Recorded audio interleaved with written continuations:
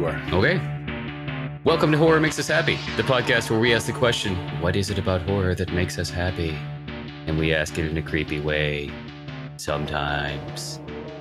Your hosts are Steve Becker and myself, Chris Whitman, and you can find out more about us at our website, horrormakesushappy.com. Before we get started, this is the trigger warning. We're going to be talking about horror culture, anything that could involve subjects such as murder, rape, child abuse, foul language, all that stuff. I'm paraphrasing this time. I've done this disclaimer much better in past podcasts. But yeah, we're going to be talking about things that may be offensive. So if that is not your cup of tea, go listen to something boring. Coming up, we'll be talking to another fellow podcaster, another member of the Slumber Party Massacre podcast, Heather Powell. And after that, authors Autumn Christian, Josh Malerman, and Sarah Langen. And a little bit after that, director and producer Eduardo Sanchez. But today, we have the company of yet another member of the Slumber Party Massacre podcast. Got to collect them all, you know? Nikki Williams, known for her Slumber Party Massacre podcast and her YouTube channel, Foresight Channeler.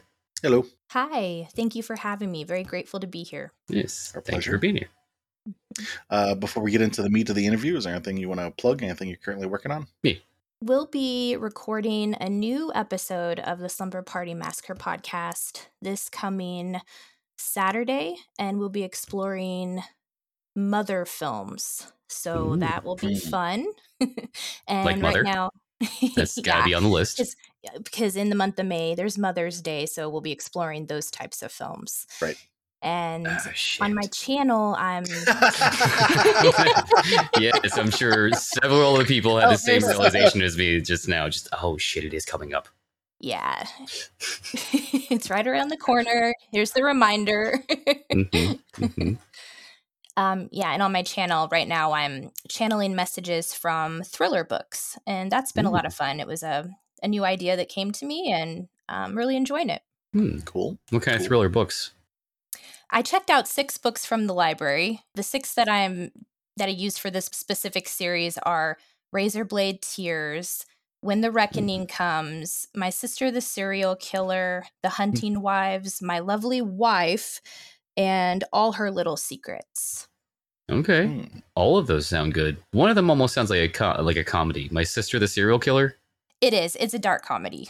Yeah. Sounds like on par with Serial Mom. Yeah, it's really interesting. I was going to say, it's either that or it was a real book and had just a goofy title, but... Yeah, it's actually about these 2 Nigerian sisters where one of them is really jealous and will kill the boyfriends of the other sister. Huh. Oh, nice. Yeah. Thanks, sis. Right. Book recommendation for you. Well, I don't know if you got a chance to listen to our show or if Lucy told you anything about it. God damn it, I keep fucking doing that. Lacey. Told you anything about the call, but the way it works is we basically talk about your love of horror from childhood all the way through adulthood, trying to find out what it is that you personally love about horror. That said, it's not meant to be a therapy session, so if there's anything we ask that you don't want to answer, you just say pass and we'll move on. But starting with childhood, what are some of your earliest memories of scary things? Well, growing up, my mom and dad let me and my sister watch whatever we wanted to watch. So I have a lot of memories watching horror at a very young age. So like Cannibal Holocaust at 3, you know, the usual. Not quite that. I actually still haven't even seen that one. I do have boundaries when it comes to horror films, but I have seen a high range of different genres in the horror community. And when I was 4 years old, my mom actually took me to go see Nightmare on Elm Street Part 4 in the theater. Cool. And I remember my uncle was with us, and ever since then, I have always been a huge fan of Freddy Krueger, and just have a lot of fond memories of watching. I even remember watching Texas Chainsaw Massacre Part 2, and I would actually reenact that movie with my Barbie dolls. It can be done. Picture this little girl with two Barbie dolls, like, lick my plate, you dog dick. No, Honey? I loved the main woman in that. Oh yeah, Stretch. Yeah, she was great. Yes, she was my favorite. And I love the DJ setup of that film, and it's just a fun horror film. It is. All right. Anything else? Yeah, when I was very, very young, so I my love of horror films does also, it's very much combined with my sister. We have very different tastes in horror, but a lot of films we experienced together. So it was very nice having a sibling that enjoyed watching them too. But being very young, at age 4, that wasn't really an age where I remember watching them with Lacey. That kind of came a little later, but that was a big part of my childhood, was sharing the horror experience with her. Cool. So typically we try to delve into the emotional response, because I find that that's where, you know, the clues kind of lie. So you mentioned really liking the Stretch, and I think you mentioned DJ. What was your emotional connection with them? It was being able to see the light in the horror films. I have always had this innate ability to see the light even in the most darkest of things. And like growing up, there was a lot of backlash from certain people. Oh, you like horror movies? Why do you like that? But I mean, there's a typical storyline in a lot of the stories where someone is fighting the darkness and working to, you know, overcome that. And I feel like a big part of horror films, when they're done right, they can also teach us a lot about ourselves. There is what is called the shadow self, which I believe it was Carl Jung that did a lot of research on that topic. And horror movies reflect that to us in certain ways. And I believe that is why sometimes people get triggered when they watch certain things. I am triggered and intrigued. So this shadow self, is that like a projection of yourself as you're watching something and you identify with the protagonist, that kind of thing? Yes. Not exactly. Well, yeah, a little bit. Go ahead. I mean, how it applies to films, anyway. One of the movies that shows this very well is Us by Jordan Peele. That movie is all about the shadow self. And basically, it's like all of the things about ourselves that we repress down, and we don't want the world to see those dark parts of ourselves. But there's an element where if we can learn to control those things, much like some of the story that takes place in Us, it can be controlled. But repressing it is what causes the dark side to come out even more, leads to wars in the world, leads to violence and whatnot. And it's just a very interesting concept. Are you familiar with the Tool song 46 and 2? Mm-mm. Oh, you got to check that out.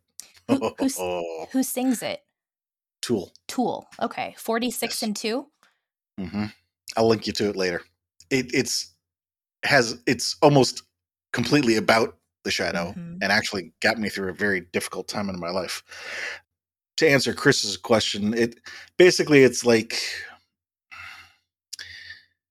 you know, there's a difference between your conscious and your subconscious, and like she's saying, there are parts of each of our personalities that in certain cases could be considered negative, like for example being selfish. But you know, part of the idea that Jung had was that if you can identify these parts of yourself and learn how to not implement them, but integrate them into your consciousness, so that you are doing these types of things, so you can be conscious about your activities instead of unconscious or subconscious. And it's the integration of the two parts that are, can't think of the right word, but you know, can be therapeutic to helping people live better lives. Because if you just go through life not thinking about this kind of stuff, then you can end up doing a lot of stuff, as I say, unconsciously or subconsciously, and not even realizing that you're doing it, which is not always a good thing, depending on what the situation is. Yes. Okay. What about Nightmare on Elm Street 4? That is actually one of my favorite movies in that franchise. If I had to rank them, I think my favorite would be number 3, number 1, and then number 4. Okay. But number 4, it's a fun film. It Yeah. really dives into the different dream aspects that everyone has in that. It's like each dream is catered to their specific interests. So it just wasn't all just, yeah, this is a nightmare. These were like nightmares that were specifically Your nightmare. yeah, this is your nightmare. Like this is what you're like you're in your element here, but let's add some scary things to this. So I thought it was pretty original. Was 4 the one with the cockroach glue trap? That was 5. Ah. Love that scene.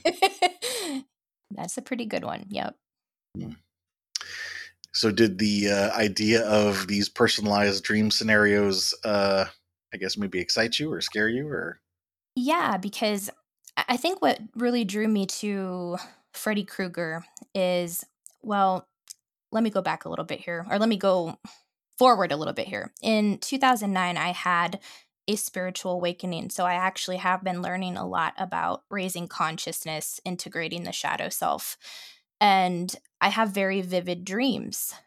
And I've always been drawn to films that explore the dream world. So having watched that at a very young age, that was just kind of like the catalyst into what I was going to experience later, because I do actually have some very dark dreams sometimes as well.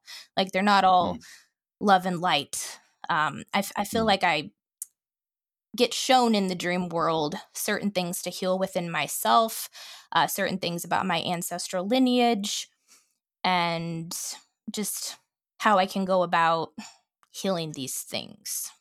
while we're on the topic, you had mentioned that your favorite Nightmare on Elm Street was actually number 3. Do you want to talk about that one? So the scene that's coming to mind is where Patricia Arquette, she seeing her, she was able to control her dreams. So I don't know if you're familiar with lucid dreaming. I have been learning a lot about that lately. And we really can get to a state where we can control our dreams. And I always resonated with her so much growing up. And I feel that that's why I love this film so much, because she could call people into her dreams. She learned to master the dream world. And I always just respected her character so much. And I thought she was so cool. Was it an admiration of like the power or the skill or something like that? Or was it, Well, because when like a lot of children when they're younger, and like some children have had night terrors and they have nightmares, and without that knowledge of how to do that, it would make it more difficult and would keep the nightmares, I think, recurring. I never did suffer night terrors as a child. I have had a lot of very unique nightmares, though. And I actually did not know that I could actually control my dreams in a lucid state until the past year. So I think on an unconscious level, that's why Patricia Arquette, and her being a female too in that film, just her strength that she exudes shows what's possible with dreams, even though at that point in time I wasn't aware that I could actually control my dreams. It was like a sense of hope. Yeah. Gotcha. You mentioned dreams a couple times in your childhood. Did you have any reoccurring dreams? Not in my childhood, no. Any that stick out, or any any like nightmares or anything? Not from childhood. Okay. We'll get to the other ones when we get to that section. Okay. Did you participate in Halloween as a kid? Oh yeah. Halloween is one of my favorite holidays ever. We always would get dressed up, go trick-or-treating. Sometimes we would just have massive movie nights with the family where we would each pick a horror movie, make a bunch of food, eat candy. I have a lot of fond memories of Halloween. Did you have a favorite costume? Yes, I was Miss America when I was in second grade, and my grandpa actually made my crown for me, and also the banner that they wear around Sash. the sash. Yes, he made the sash and the crown for me, so it was very special. Yeah. Nice. Least favorite costume? Oh, there was one year I just attempted to do my own makeup, and it was terrible. I have gotten better at doing my makeup, but that was in 7th grade, and I just bought one of those makeup kits that you'd get at the Halloween store, and there's photos somewhere, but it just was not good. I don't even know what my joke. I think it was just like a different form of the Joker. I don't know. Anything in real life terrify you as a child? Yeah, I was always scared of possession type films, and that's kind of went into adulthood as well. Just the feeling of not being in control of your own body, something taking over your body. Watching those as a young kid, I found that I didn't really like to watch those types of films as much. Understandable. Mm-hmm. Let's see. We knew that you shared your love of horror with your sister. Anybody else in the family or friends group who were fans of horror? Oh yeah, everyone in my family loves horror. Awesome. Grandma, grandpa, my sister, my uncle, mom and dad. It's just been very prevalent in our family. Mm-hmm. And it helps. It's funny. Lacey didn't. She said that you were a fan of horror, but at first she didn't really think or didn't say that the rest of the family was. But then she told us a story of how her grandparents basically took her out of high school or took her out of school to go watch Hostel, and we're like, that's not something that most grandparents would do. Yes, they did. Setting aside the taking you out of school part, just grandparents going to see Hostel, period, is not something that most grandparents would do. I don't think. They've gone back and forth on it too. They have. I don't think they really knew what they were getting into when they went to go see Hostel. But there's been times where they even had certain copies of movies because like I said before, we did grow up in a Christian household, so there was always been this back and forth of, oh, we can't watch horror movies as much because that is not a Christian thing to do. But then the next weekend we would be sitting around watching a horror movie that just came out or was on TV. So it never really stuck. So we're not supposed to do this, but we're going to anyway. Yes. As one does. Let's see. So all of the things that you mentioned so far, how can I say this? I've got questions here about, whether or not you were scared of them at the time or whether or not you were excited about them at the time. And the things that you've mentioned, at least so far, it seems like they were all things that you either were excited by or, for example, you mentioned being able to see the light in the darkness and fighting the darkness.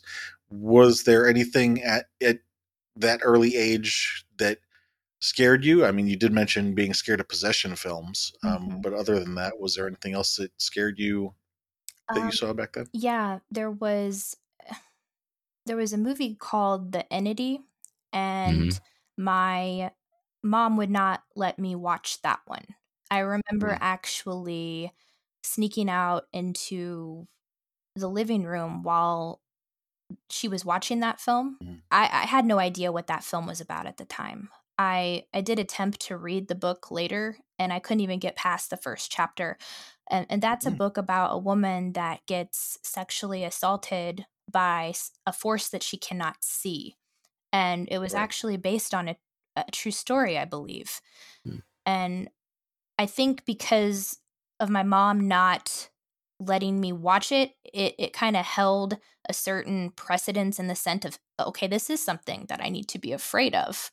So then when I actually did watch it later in life, it was really terrifying. Hmm. So your mom's fear kind of imprinted on you. I think so. Not necessarily for bad reason. Lacey brought up that one as well. Mm-hmm. It has been had a strong effect in our family. Mm-hmm. Not for bad reason. No.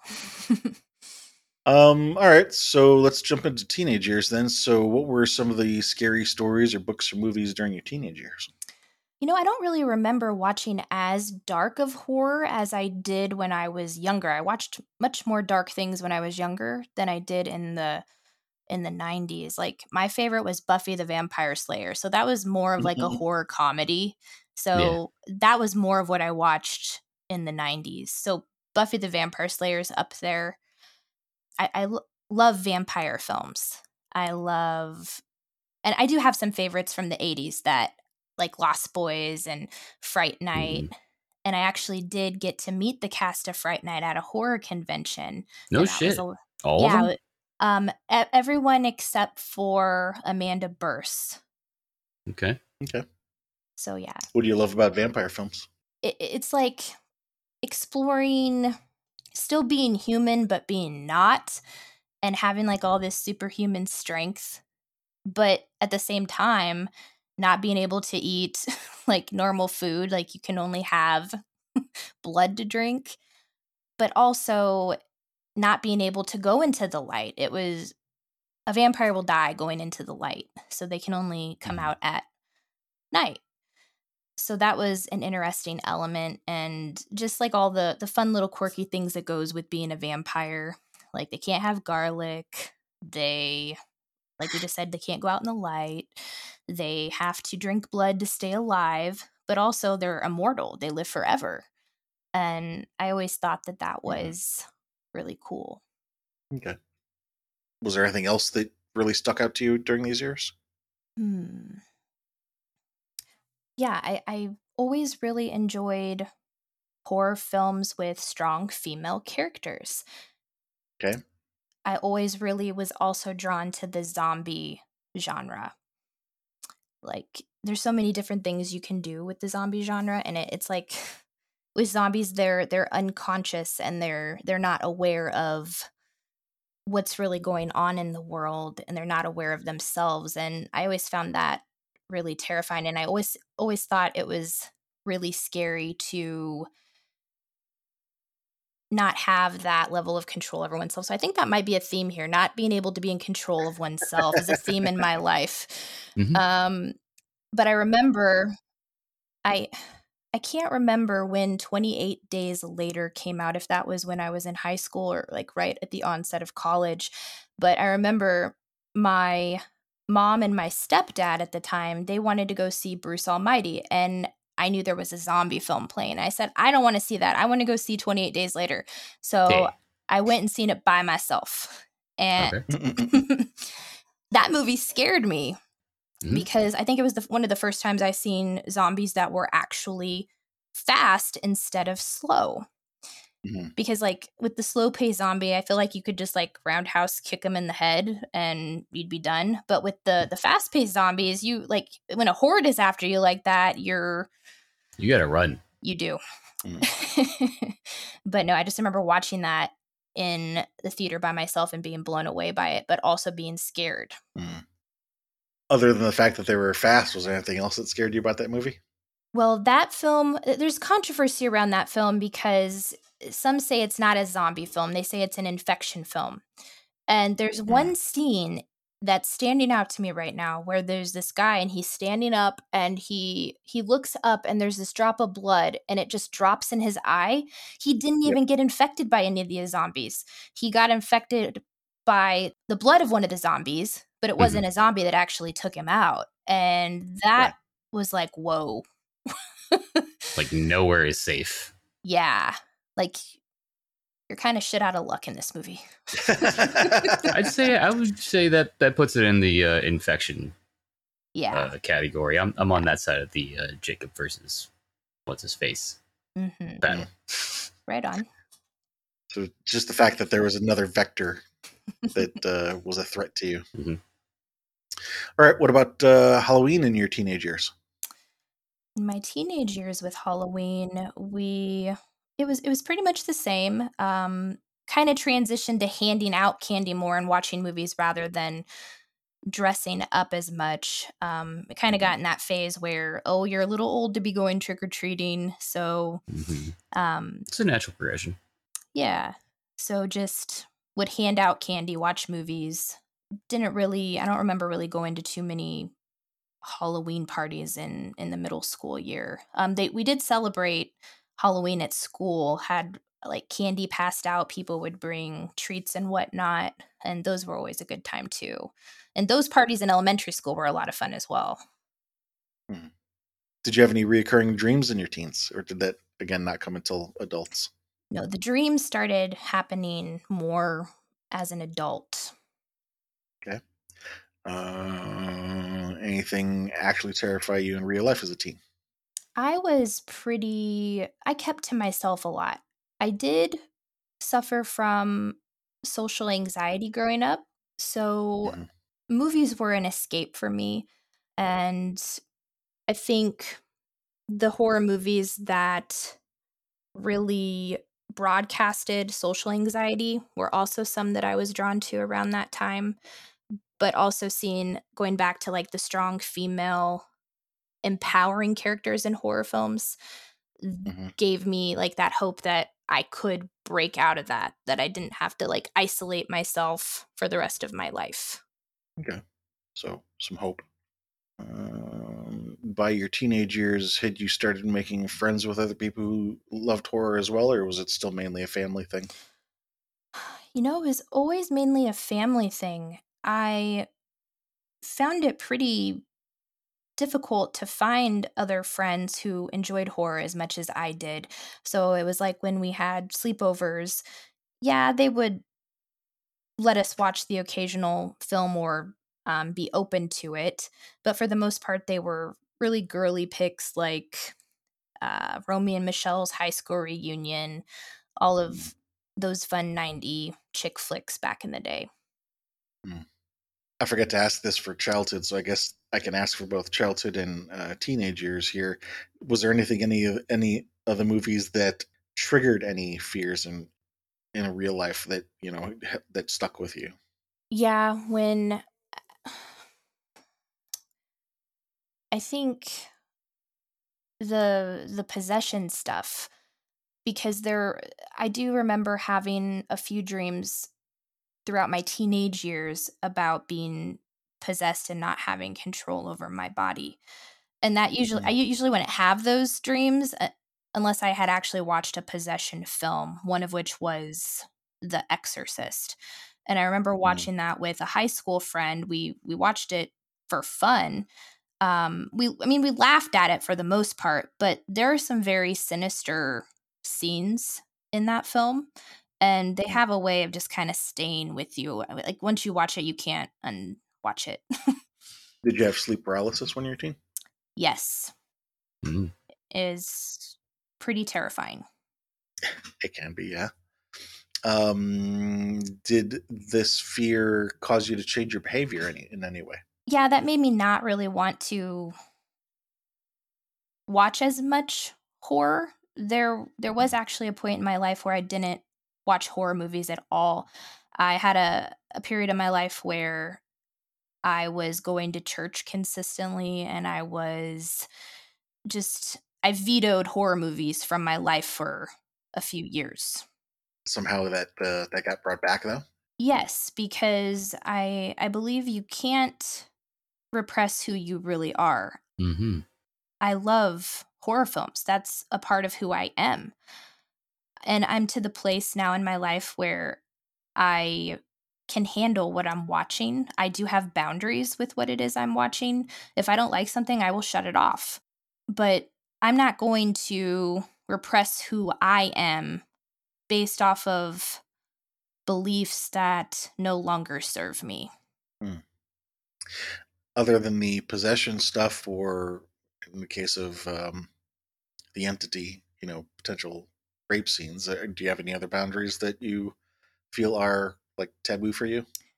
Yeah, we did a show not too long ago on the Slumber Party Massacre podcast, there was a movie that's we had viewers pick the movies for us, and one of the movies picked was Tokyo Zombie, which that film is actually, it's a horror comedy, but I shut it off about 20 minutes into it because it was poking fun at pedophilia and just the way that it was represented in the film. I didn't care for that, and I shut it off.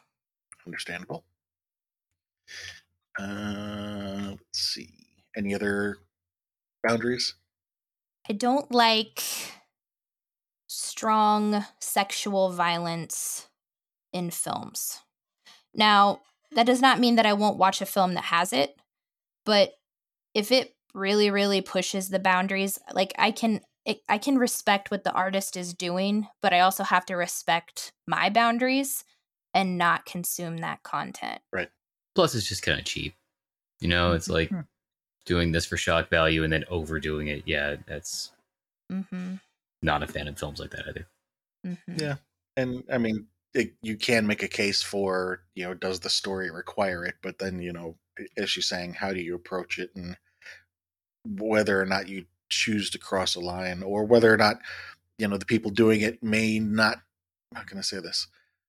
Their idea of where the line is may not be where your idea where the line is. You know what I'm saying? Right. All right. So going into adult years, what were some of the, if we were to pick the top 3 things that were impactful to you in your adult years, what would you pick? Oh, I am psychological horror all the way. I love diving deep into films. I love looking for metaphors. Mother, Get Out, Us.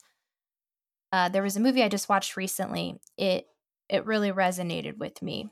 It's called We Need to Do Something, and it's about these. This is the one where they get trapped in a bathroom, right? They get trapped in a bathroom, yep. And the father is actually an alcoholic. And this movie really hit home with me because I did grow up around a lot of addiction.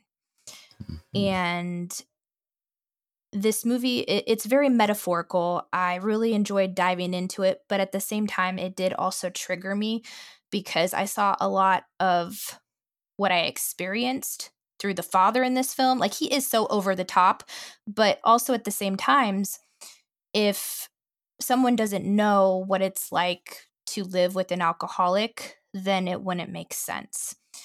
For me, it made perfect sense because the way that he was in that film, obnoxious, over the top, ridiculous, that was what it was like living with an alcoholic. Draining and extreme, yes. What about Mother? Mother is really brilliant, in my opinion. A lot of metaphors and layers there. Yeah. Oh, it has so much metaphor about religion and how there's a lack of caring for the earth with some people, and just how that manifests. I think there was also a lot of symbology for actual mothers, hence the name of the film, Mother. The acting is superb. I think another good thing they did with Mother was just the manipulation of emotions of the audience too, because you have these scenes where you identify with Jennifer Lawrence's character, and so many scenes where people are just being shitty to her and her house, and they're just ignoring it like it's nothing. And there is that representation of that is supposed to be kind of like a metaphor or an idea of society just using things and not caring about it. But it also, it plays your emotions like a musical instrument, because it's like you're going to identify with this person, and everything that is done to them is going to piss you off so much that you just get really drawn in and invested in it. Yeah, there's a big message of taking things for granted. Yeah. In that film. Also, they eat a baby. Spoilers. Sorry. Yeah, they do at the end. What about Get Out? With Get Out, that was a brilliant commentary on racism. And this was a film unlike any others that really came out and surprised a lot of people. This movie blew me away. And the scene that is standing out in my mind is where I believe his name was Chris in the film. He's being hypnotized by his girlfriend's mother, and she's like sinking to the floor. And it's like he gets sucked into this void and he's just, it's like time has lapsed. And I feel like, in a sense, it kind of reminded me of like the Matrix or the black void of like where he wasn't in control of his own consciousness. Someone else was controlling it. And I think Get Out was a metaphor for saying to get out of this state of consciousness, to take back control of your life, because she was controlling him in that moment. Like he could control his own narratives. And Us? Us is a deep dive on the shadow self. It's all about learning to control the shadow self. And what's interesting is at the beginning of the film, they show all of the, well, it showed like that commercial, I believe, about unity and uniting. So I think what the film was trying to do was saying how important it is to integrate your shadow self, to not repress the dark parts of ourself. And that is what leads to ultimate unity, which you see a lot of people holding hands because the shadow self was able to come up and express itself. But there's also a very powerful message with creativity. There's a lot of scenes where the young girl, you see her dancing, and it was like that was the light that kind of kept the shadow in check, even though they weren't still in the same vicinity of each other. So it was like her being that light in that area with the other shadows is what awakened the shadow, and that's why they came into the world and started wreaking havoc. Interesting phrase. I like that. Creativity keeping the shadow in check. I guess something that we've been kind of holding off for a little while. So what about these recurring dreams that you've had in your adult years? Well, the dreams that I've had, I just recently, for the very first time, this isn't a reoccurring dream. It's I had an out-of-body experience for the first time a couple nights ago, actually. I wasn't scared, surprisingly.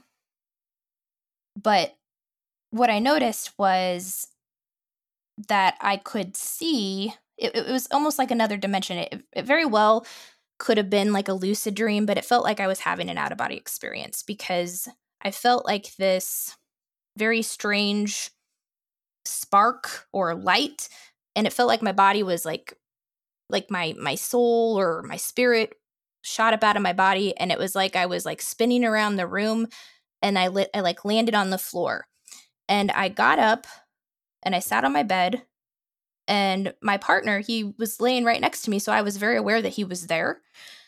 And the next thing I knew, I could feel that there was someone in my house. Like I'm awake, but I'm not awake.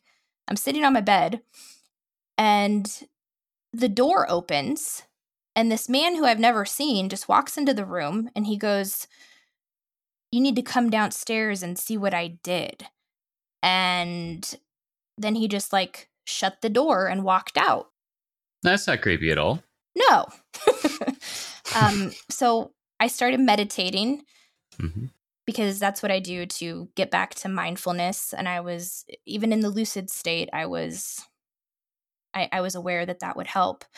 But since I've had my spiritual awakening in 2019, I have had psychic abilities activated. So I can feel when there are spirits around. And I had no idea there was a dark energy like that in my home. And I was shown what he had done. And it was not good.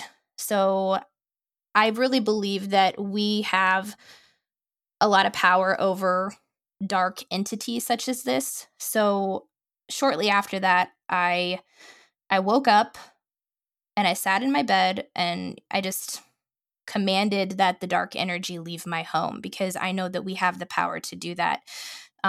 Energies cannot stay in our home unless we give them the free will to do that. So that was an eye-opening experience that just happened. I've never had recurring dreams like that. That was the first time that I was very lucidly aware of what was going on.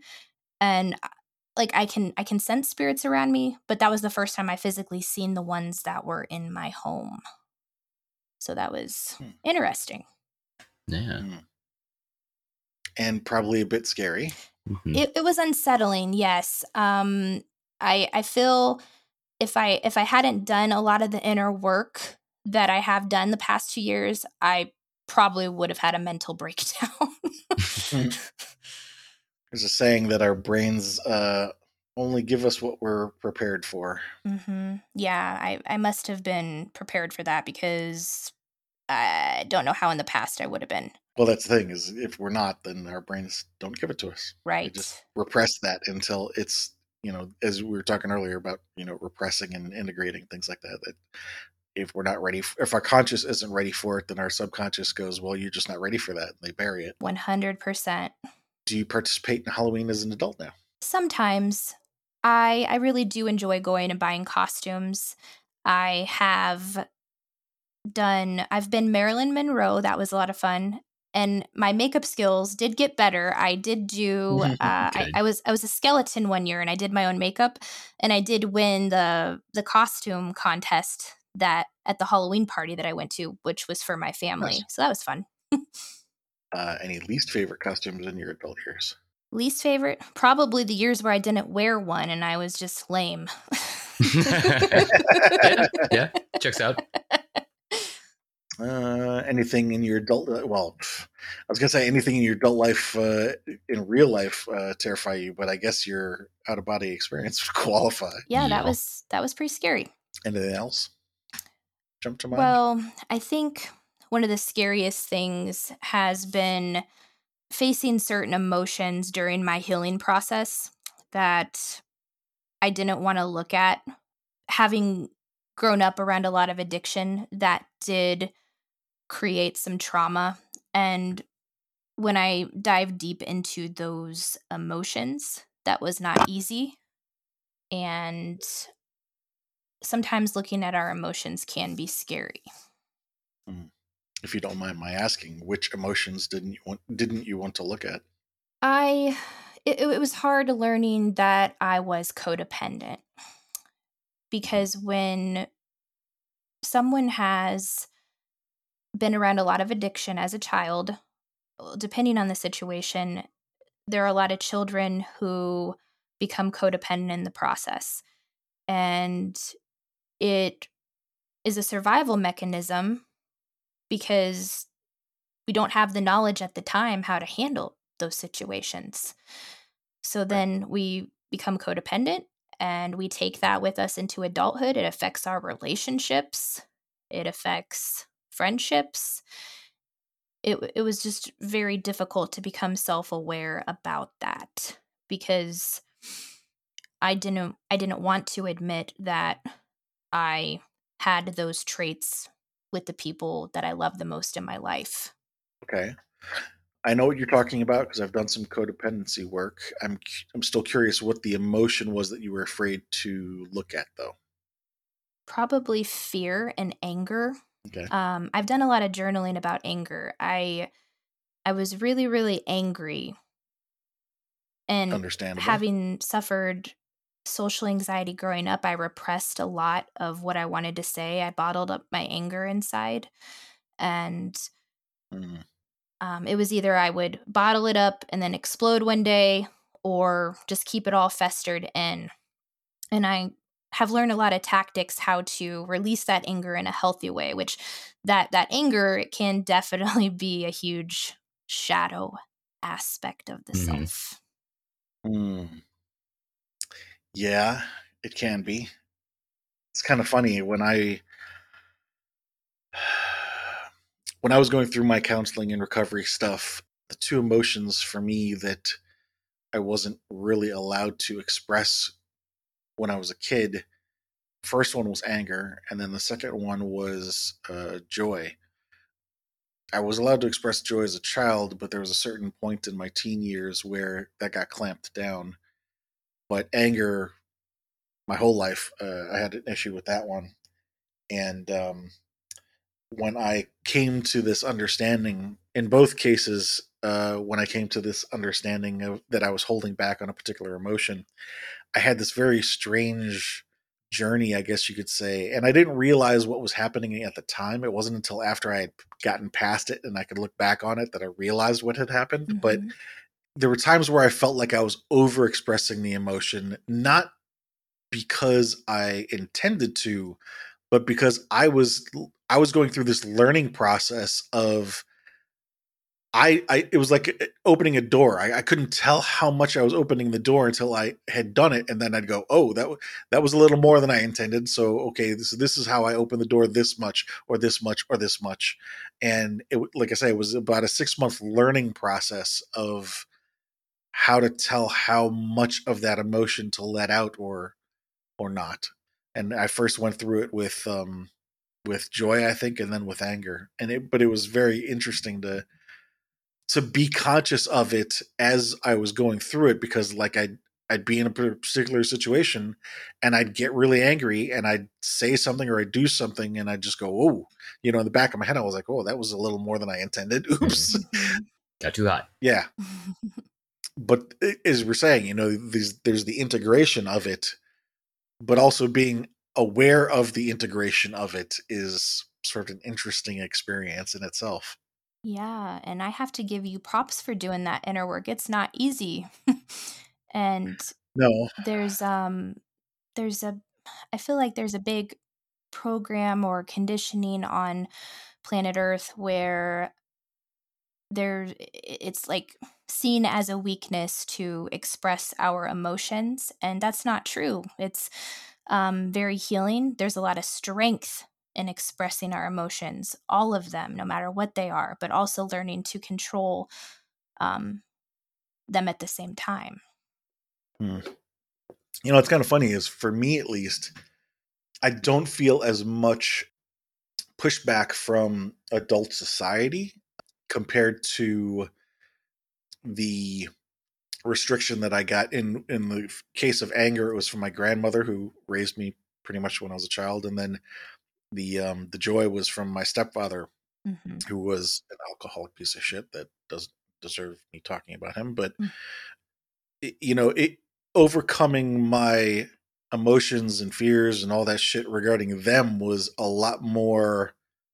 It was a lot more difficult for me to come to terms with that than it was for me to come to terms with how society felt about me expressing those emotions. Mm-hmm. I can understand that you might feel differently, but at least in my case, it was more difficult for me to deal with, like I said, with the individual in my life than society at large. No, that makes a lot of sense. I just feel that that is a program and a condition that is very prevalent in the society, and I think it has trickled down into um, family life. And because growing up, there was a lot within my family as well of, oh, if you cry, you're a crybaby, or don't just be quiet, don't express yourself in that way. So a lot of my emotions were definitely stemmed from what I experienced in my family as well. Yeah, I get what you're saying too. Like I said, there is an element of it at the social level too. Mm-hmm.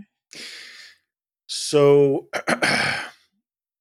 the last couple questions here, there's probably about 5 or 6 questions that we ask towards the end here. These go over your entire life, not just any one particular section, and it's not just about horror at this point, where you now can talk about any genre.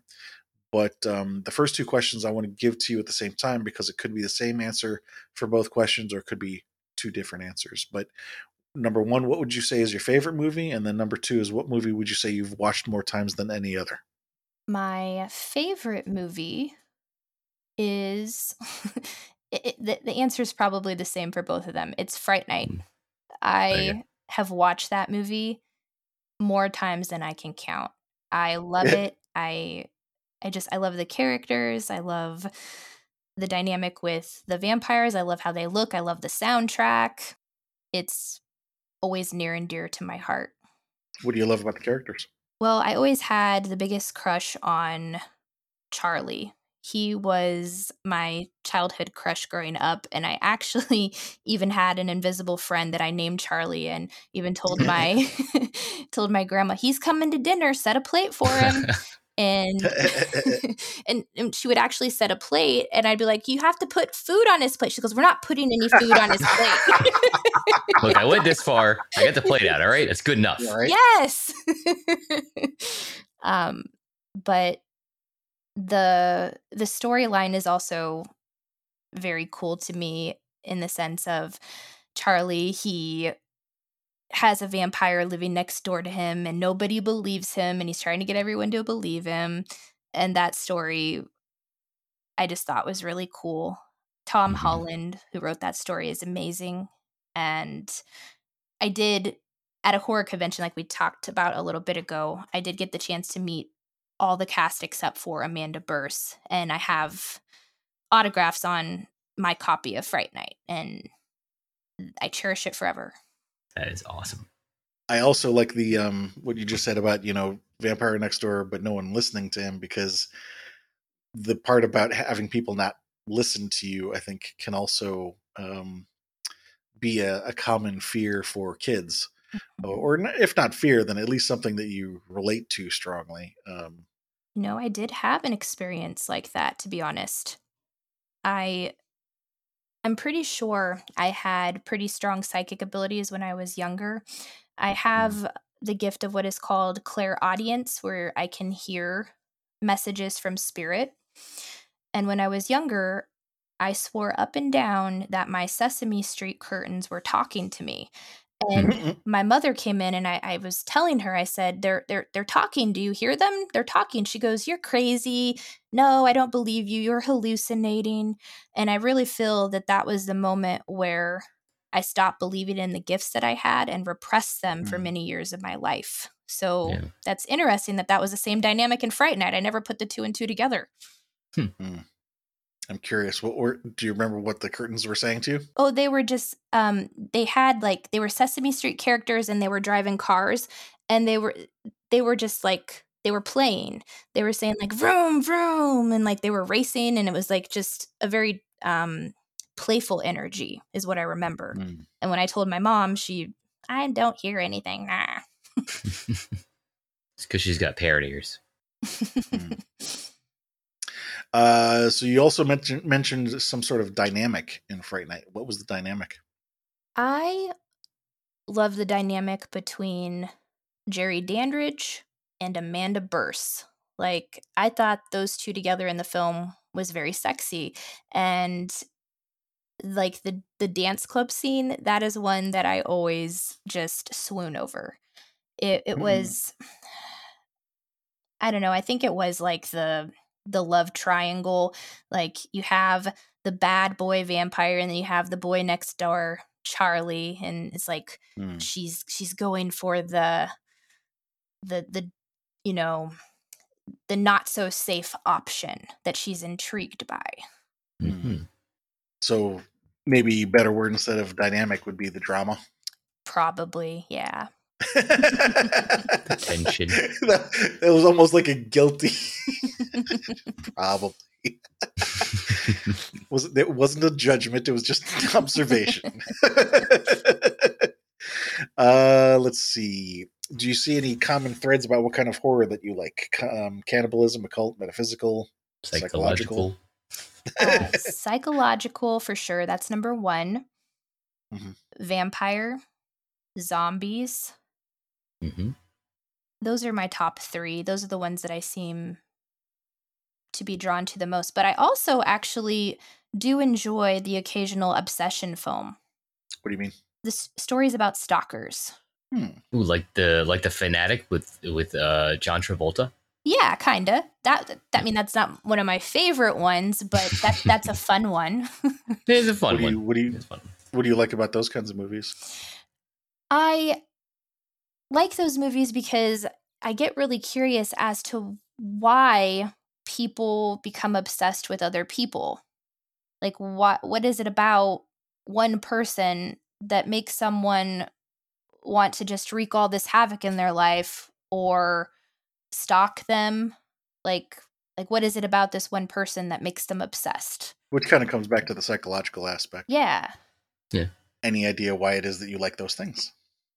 I'm not sure why I like the obsession. It's just I've always been intrigued by it. Now, I guess throughout my life there were a few guys that I dated where I found that I did have obsessive thoughts about, if that's like me relating to these movies, but I never took it to a dark place like they do in the films.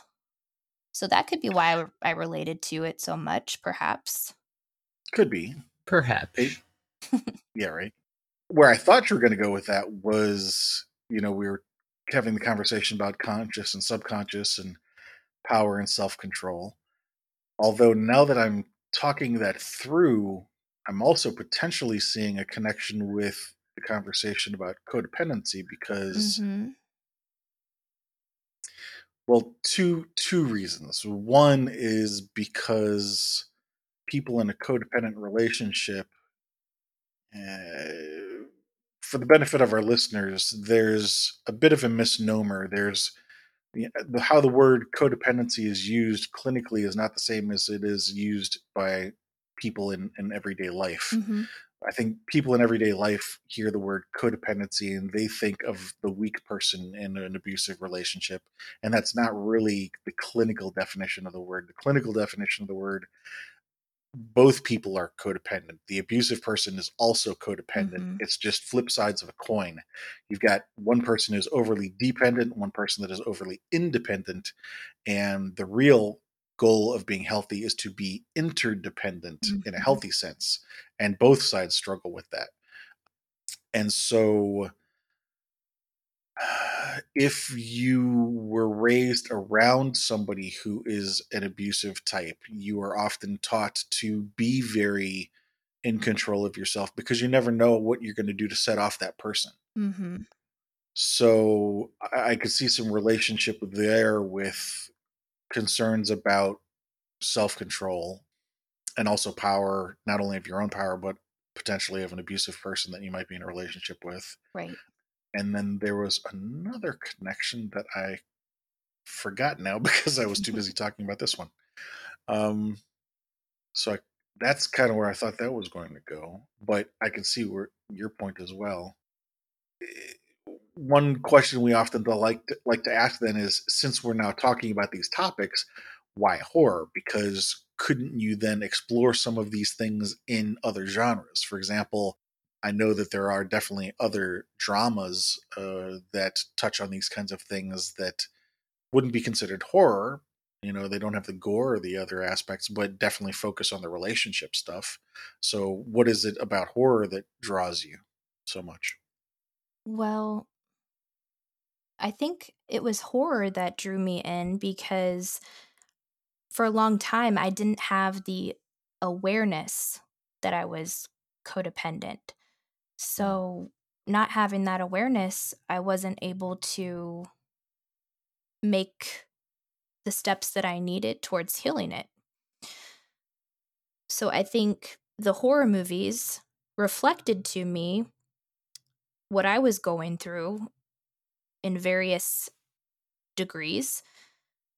And I found a sense of safety in them because it made me feel like I wasn't alone. Because other people in the movies were going through similar things? Yeah.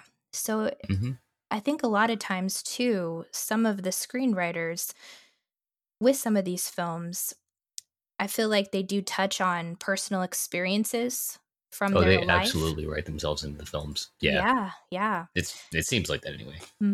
And I feel authentically you can feel that when you watch these films. So it's like a sense of connection and being able to relate to the artist and also relating to the film in a way that helps shed some light on one's own current situation.